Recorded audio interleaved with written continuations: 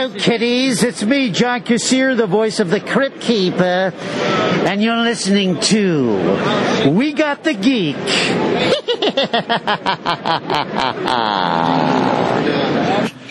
Hey, everyone. It's Jay Stu coming at you with the lovely Sarah J. How's it going, Sarah J? It is going well. Let me ask you this. Ask away, sir. What can we say about Kim Coates, the actor? We can say, let me see, how can I sum Kim Coates up in one word?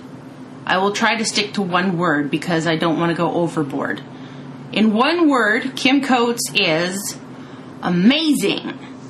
Yes. And funny. That's 2 words. Damn it. And excellent. Excellent and just humble and... a great storyteller. A wonderful storyteller and just so nice and so just wonderful to be on a panel with and moderate for. So yeah, that was more than one word. Sarah and I got to host the panel for Kim Coates at Frightmare in the Falls 2023, and it was probably one of my favorite panels we've ever been a part of. Oh my God, right? Like, great stories. I tried not to ask stuff that I'm sure he's heard 100,000 times, and I think he was actually happy about that. Yeah, when we first introduced ourselves on the Friday to him at his table about Saturday's panel, he's like, just please don't ask if we still ride motorcycles, like, because that's been asked ad nauseum. And I was like, yeah, no, you're good. I won't ask that because, again, I mean, he and Ron Perlman were both in Sons of Anarchy, and both have been in numerous other, projects and movies and everything. So the 2 of them have probably been asked, you still ride? Like if they had $1 for every time they were asked if they still rode motorcycles, they would probably never have to work in acting again because they'd be billionaires. So that was the one thing that we definitely were like throwing off the table to ask. But yeah, he was really happy with the questions that we did ask and talk about stuff, and told us we did a good job. He did, and then he told us he loved us, which made my day. And he said he was happy with the questions. Yeah, he was really happy with the questions, and he gave me encouragement about my own career path in acting, and that was very nice because he didn't have to. He absolutely didn't have to. But you know what? He's Canadian. Mm-hmm. He's from the prairies, And but no, he was just the nicest, sweetest human being.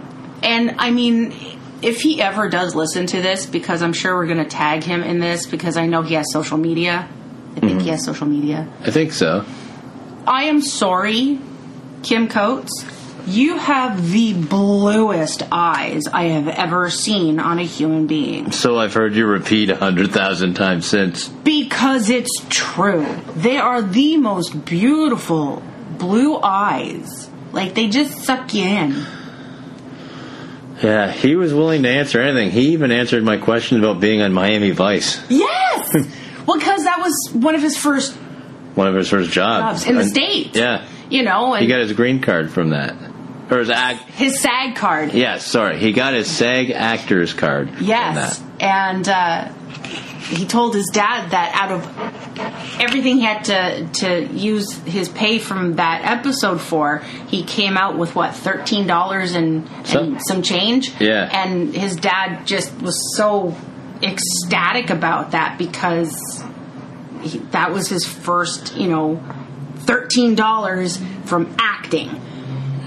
And that, and when you think about it, that's really, it's cool, it's like, yeah, I earned this, following my passion, working in my passion. Mm-hmm.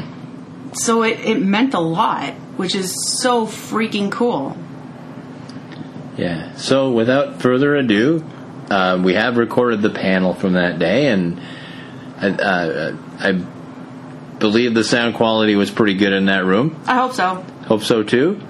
And here it is. Enjoy. Yes.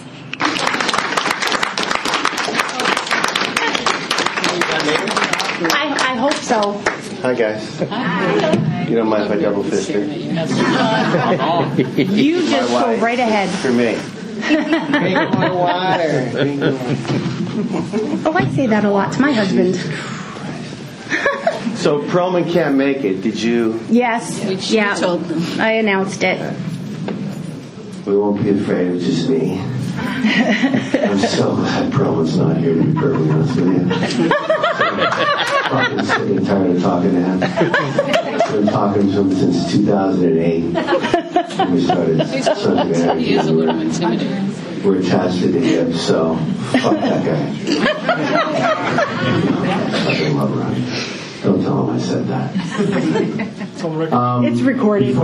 Before we go, yeah. You two beautiful people to my left, I just want you to know I'm exhausted. Oh, jeez, yeah. My eldest daughter got married on Friday. Oh, congratulations! Very exciting. Tyler Mackenzie Coates, and even more exciting is how much we love my new son, Ryan Jones. Beautiful boy. So beautiful. They've been going on for 7 years. So, you know, as some of you dads here and moms you have children, when they're of, marrying age, you know, and with my wife Diana, we talked a lot about it. And I said to Kyla, what do you want to do? And I said, of course, Dad will pay for everything. But Dad's not paying for a huge everything. So it's just, hi Rosie. Rosie funny. There's Rosie. Everyone say hi to Rosie. Hi baby. Anyway, so we discussed what we should do, and it was well within the parameters of sanity and the party that we had and the people that were there and the time that we had. I'm still that's it. Nice. I have a 22-year-old daughter, so I'm just waiting for that moment when she phones me from Kingston and tells me she met someone. So you live in Kingston? She lives in Kingston. Do you? She moved there. No, we live in St. Catharines. Does anyone else live in Kingston? I know there's a couple of people who are from Kingston. No? It's a beautiful city. I'm from Kingston. Very nice. Gorgeous. It's gorgeous there. Tragically hip. Yes, tragically hip. And Judith Brian Adams. Judith Thompson. Great playwright. Did a couple of plays with Judith. She's from Kingston. So, you are born and bred Canadian, Saskatoon. What was that like growing up? Well, fucking cold. But the funny thing is, when you're born, you are born, and you are wherever you are, and you are lucky to be born in certain places and unlucky to be born in other places. But you're a human being and you're born. So, what I mean by that is, I knew no different. It was Saskatoon. In the summertime, you couldn't wait to play outside. These kids now on their phones all the time. I don't know how they do anything really. I love my kids. But honestly, you gotta play outside. You gotta be outside. Anyway, but in the winter, people go, how did you survive the cold? And I said, well, there is no option.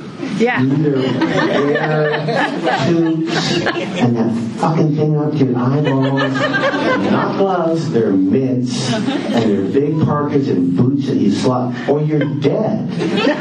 You either dress for the weather or you die. Yep. And so it was the greatest upbringing ever that you could ever have with the friends I still have today. My mom's still alive, as Cindy, Rosie, I'm sure you know Candace Day, Janet, these psycho beautiful stalkers of mine. You know more about me than I do. Mom's still alive, she's 93. Wow. Joyce Coates, how about that? So that's kind of cool, and I think they're all pretty proud of me, when I was, I'll never forget. I mean, I'm going to be a history teacher. I went to college, that's the first one I went to college, and my whole lineage of beautiful family members. Anyway, so I go to college, and I'm going to be a history teacher because I love history so much. I took an acting class for fun. for fun. And you guys know the story. And I knew that I'd meet girls for sure. Because I was such a redneck in college. In high school. I was muscle car, football captain. Girls, I don't know, they were scared of me. And so college was a different experience from a university. So getting there and taking an acting class and discovering acting, I went to the Edinburgh Drama Festival for my third year, and we won a Fringe First for a play called Creeps by David Freeman. Cerebral palsy. I played a guy in a wheelchair. It's in a bathroom. They won all kinds of awards around them. Anyway, we won first place. Nice. I remember coming home from that realizing I have to be an actor. Like, I have to be an actor. I'm an actor. So I remember all my buddies who've been paying for my university. I mean, Jesus Christ. They were all working, firemen, teachers, water well suppliers, and I'm in college.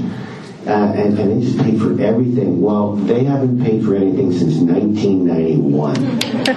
Since my career started to explode, that my boys have not paid for a fucking thing. And I'm happily here to say that they have more posters and reviews and of my movies in their rumpus rooms.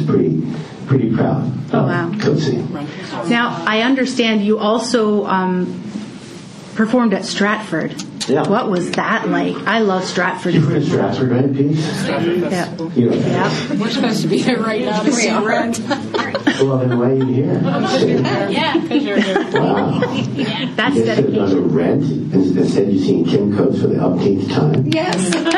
Well done. Priorities, I think. Priorities. Yep.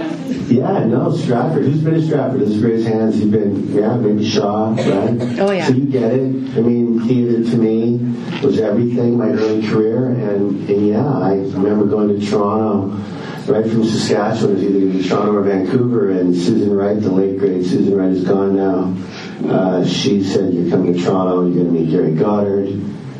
Gary was just super agent man. Smoking, fat, fucking aggressive. Relatable. Huh?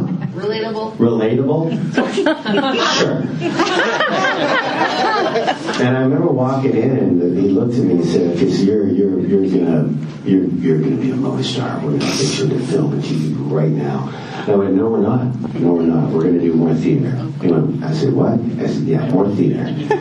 And so we did. And so 1985, 86, I was at Stratford. Wow. I was the youngest Macbeth ever. I was 27. Wow. Tomorrow and tomorrow and tomorrow creeps in this petty place from day to the last syllable of recorded time. And all our yesterdays have lighted fools the way to dusty death out.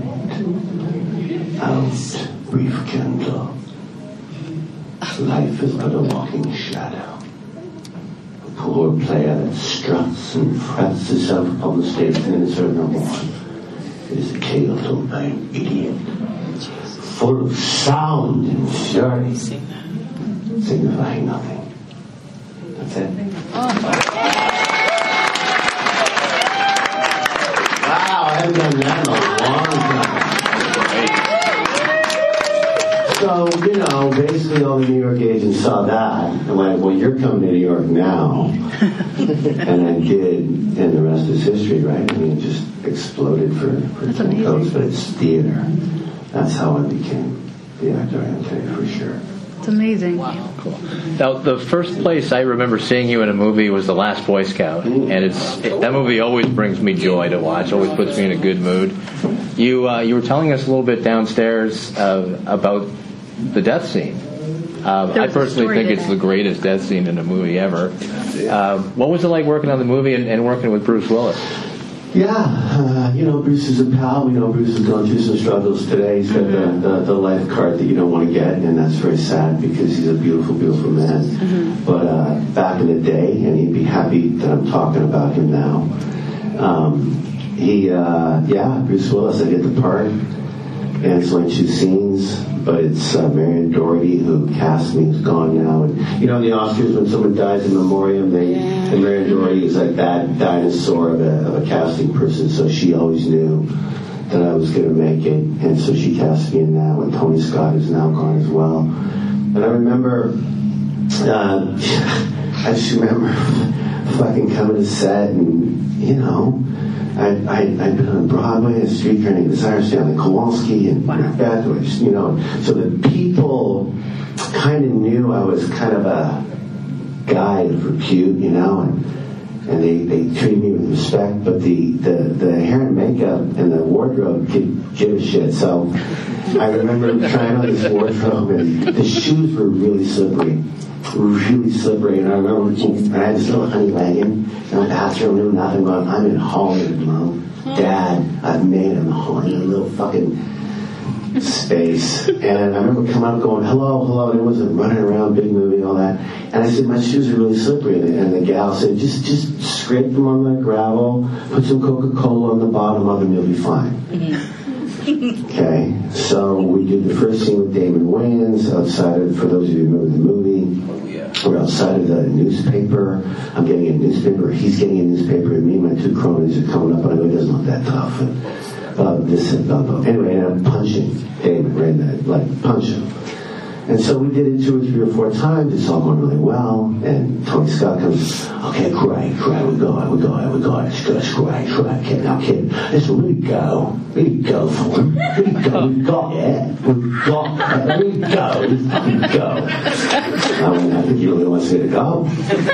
So we go to the cameras, and I fucking went to punch poor Damon, and my foot slipped, and we're in the bed. Oh my God. Sunglasses on, the sunglasses fell on the ground. I'm done. I'm going to be fired right now. And I see Tony Scott and Phil, what the fuck was his name? Douche. Anyway, I shouldn't say too much. It's all social media now, which is rude. Anyway, punched them. I'm in silence. The stunt guy comes over and goes, Coach, it wasn't your fault. Your foot slipped. You fucking told them about your shoes. It's not your fault. It's okay. It's not your fault. Anyway, Damon was a real man. He was fine. And we got to continue. So I didn't get fired. About 4 days go by, it's time to do the big pool scene with Bruce Willis. Yeah. So, do you guys know what happens when a movie star comes on set? Do you know what happens? Don't look at him. So, not maybe something like that, but no, this is what happens. Because now I've learned that I'm bad blood. Yeah. The last person to come on, thank you. Last person to come on set is the number one on the call sheet. So, bad blood. Anyway, there I am. I'm at the pool. It's beautiful. It's getting lit, and everyone's coming. And the last person arrived was Bruce Willis. And so Bruce Willis, and I'm just so fucking excited. I'm a fan. And I'm playing the guy who's going to punch him. We got a beautiful scene together. And Willis comes in, and Tony goes, hey, Bruce, Kim Coates. And he did shake my hand, but he didn't really look at me. And I thought, oh wow, he's being all method on me. That's so fucking cool. And then we started talking about the scene, and he kept referring to me as him.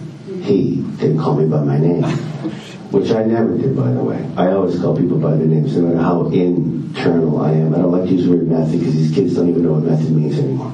They don't have no idea what it's like to be a character or how it means to feel from the inside out. Anyway, so Bruce and I are doing the scene, and it's going really well. And it's over a 2-day period.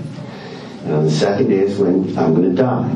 That's my character, Chet. And it's a cigarette scene, one of the most famous scenes in movies for sure. I mean, that scene is like iconic. They teach in an acting school, I've been told, which is kind of cool, how to steal a scene from a movie star. That's right. They teach it. Bruce knows about it. We were buddies. We talked about it. He's pissed off. Anyway, he's so pissed off. And so we're doing the scene, and it's time for me to die. And so Willis goes, okay, so then I think I punch his nose, and I think he just falls into the pool. And I remember hearing this going, falling into the pool. I'll have to fucking change 100 times to try to do it over and over. And I said, and then so they're going to set up for that. And everyone just kind of, and I grabbed Tony and I said, Tony, nothing for nothing, but I don't see it that way. I don't see it that way. And Tony goes, how you see it, mate? I said, I think I just fucking die right there on the floor. And he goes, okay, wait, Bruce. Kim's got an idea. I'm going to try it. We should try it. And Bruce kind of stopped and went, and Tony said, just can we just... And honestly, that scene that you see in The Last Boy Scout was all me. That was literally, he busted my nose. I fell down like a 12-year-old boy on my ass. I paused just long enough, and then I flopped right back. Cut. Everyone's laughing. Willis went, hey, oh yeah. So that was it. That's how that whole scene came about. That's fantastic. Awesome. So kind of a cool little story. Yeah, I like that. Now, I have a question. How did you find the switch from theater to film to be? Because, I mean, in theater, your motions and your actions are larger. That's not true. See, that's not true, if I may. I will say this, though, that yes, stage is stage. I mean, you have to play to the last person, to the first person, so yes, but exaggerated, no. Right. I just had a voice that all great trained stage actors have. You make sure you can be heard. But I was as internal as you could get. I remember doing Dracula in Atlanta. And the scene was at the Alliance Theater, like 1,100 seat theater, fucking massive, balcony, the whole deal. And Dracula's the lead, but he's not really in the play that much. Like, they talk about him all the time. When he finally enters, it's the greatest entrance in the stage. Good evening, I'm Dracula. And it was just and the thing, long nails, long black hair. No. But I remember going when Wilhelmina gets bit at the end of the second act. This is the climax of the movie until the stage goes through my heart in the third act. In the second act, this was everyone in Van Helsing. They're all fucking running around, and I come and Wilhelmina's under my trance, and she comes down. She's in this beautiful, beautiful negligee. And I remember rehearsing this, going, well, this is the way this is going to go down. I'm going to pick her up, and I'm going to throw her beautifully over the edge of the stage. So I'm facing 1,100 people, and Wilhelmina's now on the floor, and her head is slightly over the stage. And I crawled up her like a lizard, and my nose was in her those parts, and it came all the way up, and the negligee came up. There was gasps in the audience, and I was mic'd because it was like, and now, by the bonds of blood. And it was so fucking sexy. And I had this microphone, it was all over the theater, so my point is, you can make sure that you can be real with stage and do it with stage. And I had blood everywhere. I got 8 to 10 phone numbers a night, average. It was the funniest thing ever. Oh my God. I had a dresser, and her name was Jennifer. Would always go, we have 7 tonight. We have 6, we have 12. Those are all phone numbers. Wow. And I insisted on rehearsing at nighttime, at a coffin. Yeah, it was really a great time. But no, the difference, and you guys know this, I've talked enough about this, but stage is stage. It's real. There's no cut, can't do it. It's like beginning to end. And it's magical, and it scares the shit out of me. I went back to stage a few years ago, this ginormous play, and I don't have to do theater anymore now. It's sold out. We won every Tony. We won 8 for 8 Tonys. Nice. We wiped up everything. You couldn't get tickets. It was called Jerusalem by Jez Butterworth. So Mark Rylance started it, and I did it with Mark, and he passed the baton to me. It was a beautiful thing. Film and television is simple. You ready? The great film actors, the great women, men actors are not acting. They're being. When Kim Coates gets the script and Kim Coates learns his lines, Kim Coates forgets his lines. No, you have to. Yeah. You have to. You have to know them. But you can't say them the way they're written, or they're just going to sound like you're... Right? And I might say exactly what the writer said, but I've forgotten them because I know them so well. When see great film acting. You should, like, when Cindy and I are talking, we don't know what we're going to say, but I'm listening, and I'm going to react by what she... Great acting is listening. You have to listen. If you listen, and then you react, and you rehearse, and you're just in it, it's not about saying the lines, but you have to know them. So all that stuff in Bad Blood, all that stuff in Sons of Anarchy, all the stuff you guys know me from, some of it's ad-libbed, some of it's written that way, some of it was a little bit different, but it doesn't matter. If you're a great actor, you need to just be. You can't act. Like, people go Waterworld. Like, Waterworld's when, people know. You guys know Waterworld, right? Yep. I was just a baby. I was 30. Costner, wow. Love him. Buddy of mine. And that accent, I made it up. It's kind of Irish, kind of Welsh, kind of Irish, kind of bad, kind of American. But I was so fucking in it. I was so lost. I lost so much weight. Wow. I was just... We came up with the costumes, and I came up with this rubbered thing over my finger so it would stop me from picking my nose. So if you have to watch that movie, I just was fucking mental. But it worked because people thought, oh my God, he's so over the top, but it's fucking brilliant. Because that's the homelessness part of that man who was mentally incapacitated but needed to survive, was strong, and wanted that tomato plant and wanted to sleep with everybody in that boat. He hadn't for decades. What a great part that was. It was so much fun. But trust me, I learned those lines and I fucking forgot them all. That's all made up. I mean, anyway. I forgot the question. Theater and TV. So Yeah. That's the difference. That was a great story. Finger condom from the bar. That's the thing you're probably wearing. Those things they give you when you cut your hand open. Yeah. Oh, wow. Sorry, those random bar stuff. Are you upset you're not a history teacher? Am I upset I'm not a history teacher? Regrets? I have no regrets. Absolutely not. But I'll tell you, I'm lucky to be invited to talk in all kinds of classrooms. And history's one of my favorites. And when I go back to Saskatoon, they're like pulling me all over the map. Do you have time? Can you? Would you? But no, my respect for teachers in today's climate, with all the not-so shit that's happening in the country I live in right now. Yeah. The shit in Florida, the crap that people are getting away with this incredible decisive of people that hate, the rhetoric. You can't read Romeo and Juliet anymore. What is happening in that fucking country? Yeah. So I have no regrets, but that's a great question.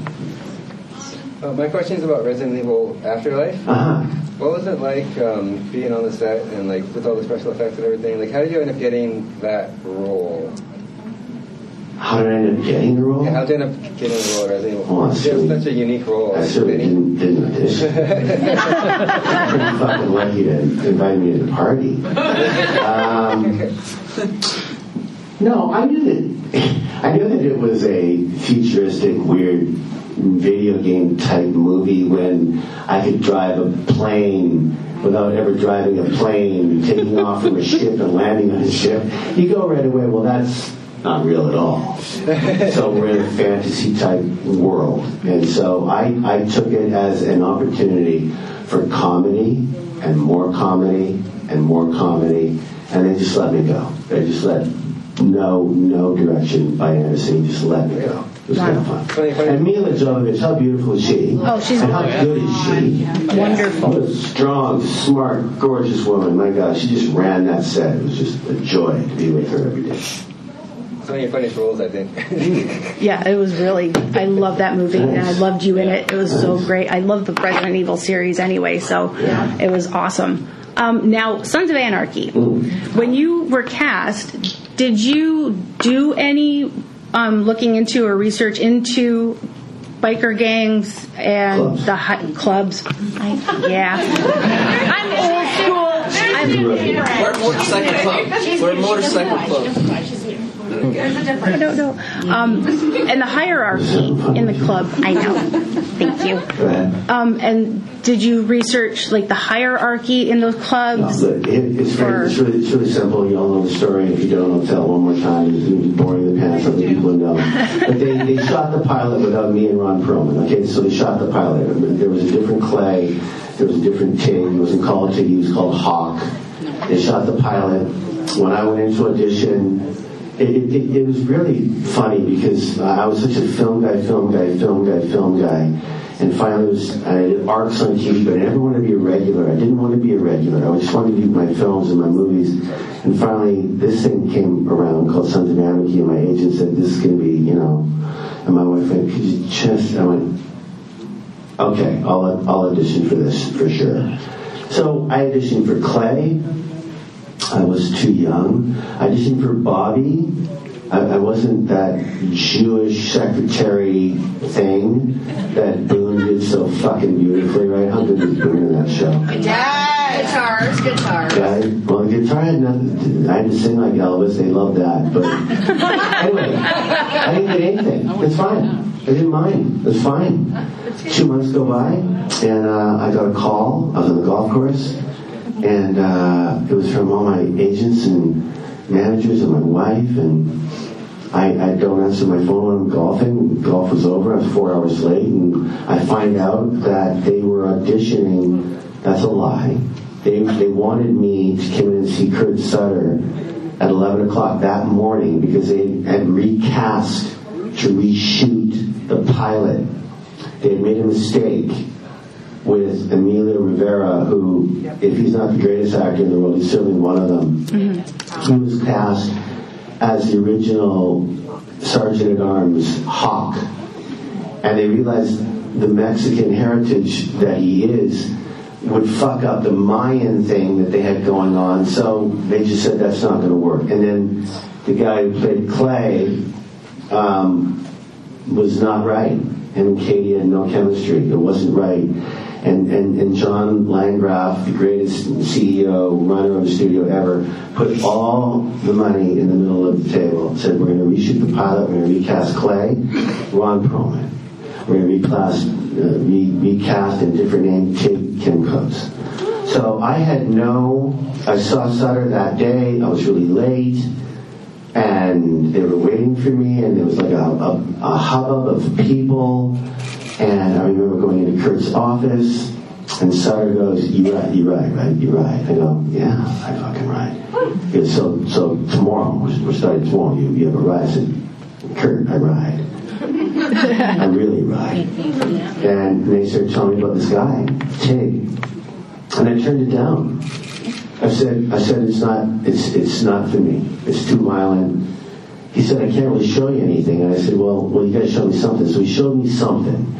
And it was that scene where I talk about the gals that I'll fill with Tig juice and bleach, and I'll bury them. It's funny, and there you go, Sarah. That's a Curry Sound girl right there. That's a Curry Sound. Anyway, I said, it's not for me. And Sutter goes, no. You've got to play this guy because this guy is going to be psychotic. He's going to be tough as fuck. He's going to shoot first and not question later, but he's going to be the moral compass of the club. He's going to love animals. He's going to be funny. He's going to cry. You've got to play this guy.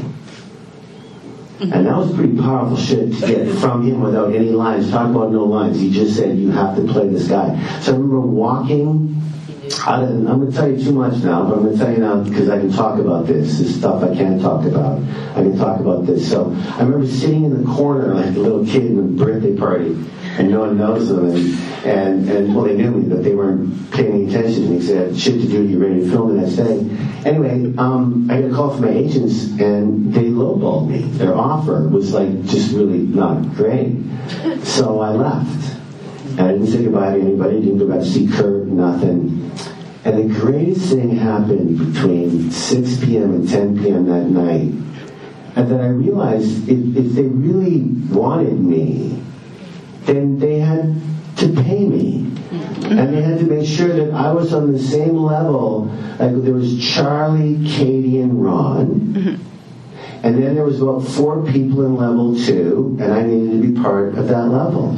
Then there was a 3 and a 4. And I don't mean it as in talent, or it's just the way the money kind of breaks down in a first-time series like that. So I made sure I was in level 2, and they said, they were so pissed off, they went, okay, well, we're only going to guarantee Kim 7 out of 13 instead of 10 for yes. Well, and I looked at my people on the phone. Looked at my people. I talked to my people on the phone going, say yes. They're going to want me in all the shows. And they got me in all the fucking shows. So, yeah, man. I mean, but, so no, I had no prep. I had, I sent a couple of photos from my mug shot from Sons. That was day 1. I was clean shaven, $1.90, short hair. I knew how to ride. I knew a bit about VHAs, but not a lot. So no, I knew nothing about TIG. And it took me about, I mean, it's so funny because Charlie, fucking Hunnam, love him so much. They were so happy to have Ron and me on that show, knowing that it got picked up, knowing that they're going to go with these 2 guys who are icons in films. Ron's a fucking movie star. And I certainly was working on being a movie star at that point, So they were just going, wow. And that Charlie dumped stuff in my trailer. Dumped stuff. DL. Dumb stuff. Talked about rings and what it meant. You couldn't wear 4 rings. You only wear 3. 4 is like a knuckle duster. You see it. That's illegal. Anyway, I learned. I was like a learning machine for about a month before I started to feel that I knew what I was doing slightly. Oh wow, that's awesome! Like to get into that. That's cool. Yeah. It was cool. Yeah. Well, yes, that is true. Question that I've seen you a number of times, obviously, but I've never seen you do this, what you've just done now, where you go right into character and then you come back as a character that you played in the past. I've never seen you doing it live in person before. So my question is, has anyone ever asked you, and I'm not asking you, but has ever any of these Comic-Cons asked you to go into a team character like that, like you just did? No, not really, and I won't. And people, the big joke is, Team Stella. You've done Stella. I said, no, you had to pay to see me on Broadway to do that 132 times. Yeah. No, I'm not going to do that. Yeah, it's just weird. And that's fine. I don't mind. I've never seen anyone ask it before, and I thought that was really cool. So thank you for doing that, because I've never seen it. Yeah, no problem. I don't know why I did it either, but it was. It seemed right. Spur of the moment. Stand up and talk to this. Yep. You've been talking really short the whole time. So I had this written down, and you answered it. So it said, when you read a script, do you get to change the scene, as you just said with the last Boy Scout? Yes. So I guess I have a question. Will you do Bad Blood 2, Declan? You mean will I do Bad Blood 3, you mean? 3, yeah. Can you continue that? No. Oh, well, you guys know the story. I mean, it got canceled. I mean, it was because of COVID. I mean, we were... How can we help to get it moving? I know. That's the question. Honestly, you guys, it was such a huge hit, and Netflix won... We won all those awards, and, Best Actor, Best Show, Best Writer... It was really exploding at the right time, and we had one more season, and the season was going to be pretty unbelievable, really. And we were going to wrap it up the way we wanted to. It would have been 7 more shows. Wow. It would have ended so violent, so beautifully violently in the steps of Notre Dame in Montreal. But it wasn't to be because COVID, because it's still a business. It's a business. And you guys have been a part of people on the internet or people in vote for us or call, save the show. I'm too old to be that guy. Yeah. All my producers tried. We did try. But Rogers moved on. Netflix moved on. It is what it is. Now that said, Mark Montefiore, every time I see Mark, even though I look like I'm about 107 right now, every time I see Mark, he goes, Jesus Christ, you look fucking great. You do that like in 2029 if they have to. And I said, No, not only can we do it in 2029, it could be Declan 4 years later, 5 years later. You know? I'll work for you. Oh, boy. You're too expensive. Sarah, you're too expensive. We have a question right here. Canadian. And then, Yep. Canadian. I love the show because I even was able to point out areas where you're filming in Toronto and Montreal, and I just want to say that was an amazing show. And my question is, what was it like to work with Katie Siegel? Because I love Married with Children. I love that show, and I was just wondering if you're a fan of it and what it was like to work with her because of it. It's such a different A to B character from her to go to that to this. Yeah, I think it's pretty obvious that Katie's not getting cast as Gemma unless her husband was the showrunner of the show. She's not ever going to get cast as Gemma, and the irony of it is no one could have done Gemma like she did Gemma. Yes. That's why if I may, that's why that show was one of the reasons why it was such a hit. Look at all the 10 leads that we had, how different we all really were. And Tommy with the scars, and Booney, and me, and Theo learning how to be a fucking actor, and now he's so good today. Oh my God, that kid. Yeah. He certainly learned his craft after a while. And Charlie, how pretty and talented is that guy? And Maggie and Ronnie at Face Only Mother Can Love. I mean, come on. We were all cast really brilliantly. I really believe that. And that was Katie was amazing. Yeah, we had a great time together. We didn't have a lot together, but I will tell you this, that there was a moment where, when Jimmy Smits gets introduced in the 5th season, I think. Was it the 5th? Yeah. I think so, right? Yes. Katie's she's, taking it in a bad way, and she's season what? 6, I believe. 5, was it 5? No. It might have been the end of 5. End of 5. I think in the house. 6 and 7 were huge for Jimmy, but I think anyway, there was a moment where Sutter called me and went, it's either you're gonna, because remember me and Clay in season 4 when Clay beat Gemma up, and I ripped off my patch and I gave him my patch and said, I'm done with you. I'm done with what you're doing is so wrong. I'm done with you. That next season was going to be maybe Tig was going to side with Gemma and get together with Gemma and really get together with Gemma. And I think for me, I'm not sure I would have liked that, only because Perlman was still my president. He was still my prez, even though he's fucked up. He was still we didn't know about that stuff against Maggie and Carol. We didn't know the depth that he had gone to save his presidency and all the darkness that he was all about. But it didn't go that way. And it was fine with me. I just, by that point, season 5, when my daughter dies in front of me and the Pope thing and the whole Pope thing, there was no more to write for Tig. They were done, the Tig stories. So 6 and 7 were just, I was there to support everybody, really.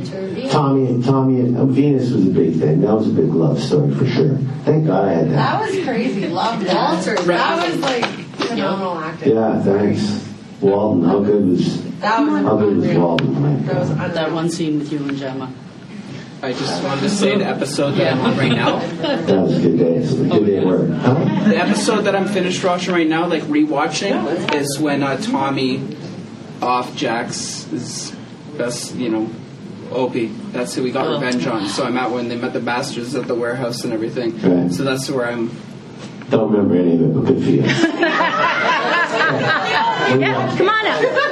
What was it like working on Goon and Goon? It was good. It was really good. Are you a hockey player? Yeah, I grew up playing hockey. Yeah. I don't play anymore. Don't play anymore? Well, as a Canadian boy, I'm a hockey guy through and through. So when I got offered Goon as the head coach, because as my Canadian agent said, you're way too old to be a player. So we're giving you the head coach, and I said, as long as I get sweatpants and I can wear my CCM Super Tax that I've had for 40 years, I'm in. And I said, yeah, please do. It was so much fun. It was so great. That's awesome. Thank you. Anything else? Do you have any other little questions before we wrap this up? Oh, you have a question? I have one question. If a movie of your life was being made today, Who would you want to play 30-year-old Kim? Wow. 30-year-old? Wow. Oh, good question. That's real good. I don't fucking know anybody, but that 30-year-old would have to have blue eyes. Yeah, of course. A bit of a fucked up, busted nose from hockey fights, curly hair, and don't be an asshole. Like, be a real fucking guy who understands that women are the best species in the world, and they are by far. And be kind and smart, and don't be afraid to fail, and sit down with me, and let's talk about what a 30-year-old Kim Coates was like. Good answer. That's awesome. Because people really think they know me, or they don't ever want to get to know me, and they'll never get to know me because I've got my own life. I've got my life. But I do think that they get to see me through my work. I think they get to feel me through their work, through my work. I mean, Declan and the Drifter from Waterworld and Resident Evil, bullshit bad producer, King of Sorrow, which was one of my all-time movies that was never seen. That thing was so going to win every award at the Toronto Film Festival. They got so scared. It's like a taxi driver. If you haven't seen it, it's on Tubi. It's called King of Sorrow. Granted, it's going to blow your mind. It'll blow your mind what happens in that movie. That cop, that dark cop. A cop with a heart. It's unbelievable. Anyway, I don't know. We would sit down, Cindy. It's a great question, but I don't know the actors like you guys know. I don't know who these guys are. Charlie couldn't pull it off. Huh? Charlie couldn't pull it off. Charlie who? Charlie couldn't pull it off. Charlie's too old now. Yeah. You know, Charlie's. I mean. What if you like to play Kim Coates? No, it's kind of a joke. Wouldn't that be funny? That was rhetorical. Anything else for you guys? King of Sorrow. No. Well, you have a question. Yeah, I recently rewatched Miami Vice, and I think that was maybe one of your first roles. It was. What do you remember about working on that show? It was pretty cool, actually. I was in New York, and I'm on Broadway, and I get my equity card, and then I get cast in Miami Vice with Don Johnson. And it was, again, one scene, two scenes, small, but I got to join SAG. I had to hire a lawyer. My New York agent hired a lawyer to get me an O1 visa. I'm a Canadian boy. And my dad is gone now. Dad's a beautiful, beautiful soul. I ended up, at the end of doing Miami Vice, by the time I paid the lawyer, joined SAG, I made like $18.57. And my dad would go, Kim, that was the greatest $18 you've ever made. That's the greatest $18 you've ever made. Yeah. And he was right. I joined SAG, I met a lawyer, I got this O1 visa, because the great thing about America back in the day is they really wanted, they weren't afraid of people coming to their country if they were such a great nurse or a great actor or a great painter. You can get because they wanted it full of talented fucking people for sure. And so I'm always grateful for America to give a Canadian boy like me an opportunity to really work in that country. That's awesome. And pay my taxes happily. And how lucky was I? But you guys all know how much I love, this is my country, right? And so I come home all the time to work here all the time. Awesome. Well, thank you so Anything much. else? Anybody have any questions or? I have only seen you on movies, things like that. Uh-huh. I don't know much about you, but as of this, I'm sold. You're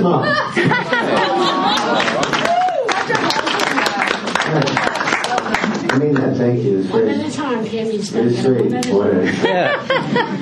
Okay, I kind of have like a generic question. So for Sons of Anarchy, when you were filming, what was your favorite episode you ever filmed? I don't have favorites. I really truly don't have favorites. You don't have one time on set where you were like, this is it, this is like the prime of like... No, but I will say no, not one. I gotta tell you, I remember the uncomfortable movies I've done, or the bad behavior by certain actors. I remember, but the good ones, maybe, honestly. Because those are kind of more out of your comfort zone, probably. Well, right? just out of when I'm acting, when I'm in it, I'm just in it. Well, I'm just in it, and I love talking about it, and I love hanging with people I want to hang with, and then it's over.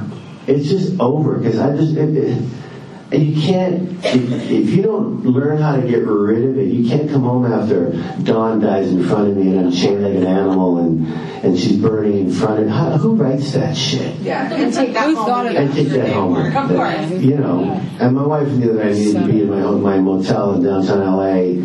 I was in a really grubby part of downtown LA. I had a bodyguard. So maybe the most memorable moment while filming. One of the most memorable? I don't know. I mean, there's so many. Yeah. I love the mushrooms moment. You know that mushrooms moment? The reason why I love the mushrooms moment is not even really what I did, but I remember Ron and Opie were done for the day and they wanted to stick around to see what I was going to do. And they just wanted to stick around to see what Coates was going to do. Wasn't Half Sack there too? Half Sack was there too. And those little dolls in front of me and whacked out on acid and making fish noises and stuff. And I don't know what I was doing. I didn't plan any of it. I'll take that. And I was not high on mushrooms. That was a good one. I can't tell you what I was doing, but I wasn't high on mushrooms. Okay, we got to go. What's the last one? What's going on? I was just wondering, have you ever been at home watching a movie and you see your name in the credits and you're like, I was in that movie? No. You never forgot it? I don't have Alzheimer's. Okay. Not yet. No, I Is that our favorite Reaper Reviews episode? No. Okay. You guys know that Theo Rossi and Candace would say the whole Reaper review. And we'll end it on this. I mean, look, Sons of Anarchy, I never watched the show. When I was doing the show, I always saw every first show, every last show, and a few sprinkled in the middle, because honestly, you guys, like, to tell you the honest truth, as an actor, as a lead actor on that show, I knew it was a big hit, and I was so proud to be in it and grateful, and they're lucky to have me, and I was lucky to be in all that. But the editing and stuff, and what they kept and what they didn't keep, not many of us watched the show when we were doing it. But to be asked by Theo fucking Rossi to do that goddamn podcast, and I actually said I would because it was COVID and the world was changing. I saw every show. I watched every show and I made all these notes. Wow. And you know what? It was a good show. I was so pleasantly surprised at the level of love that you all had for that crazy show. What a show that was. My goodness gracious. Okay, we're done? Yeah, thank you so much again. To hear more We Got the Geek, check us out on www.wegotthegeek.com and on iTunes.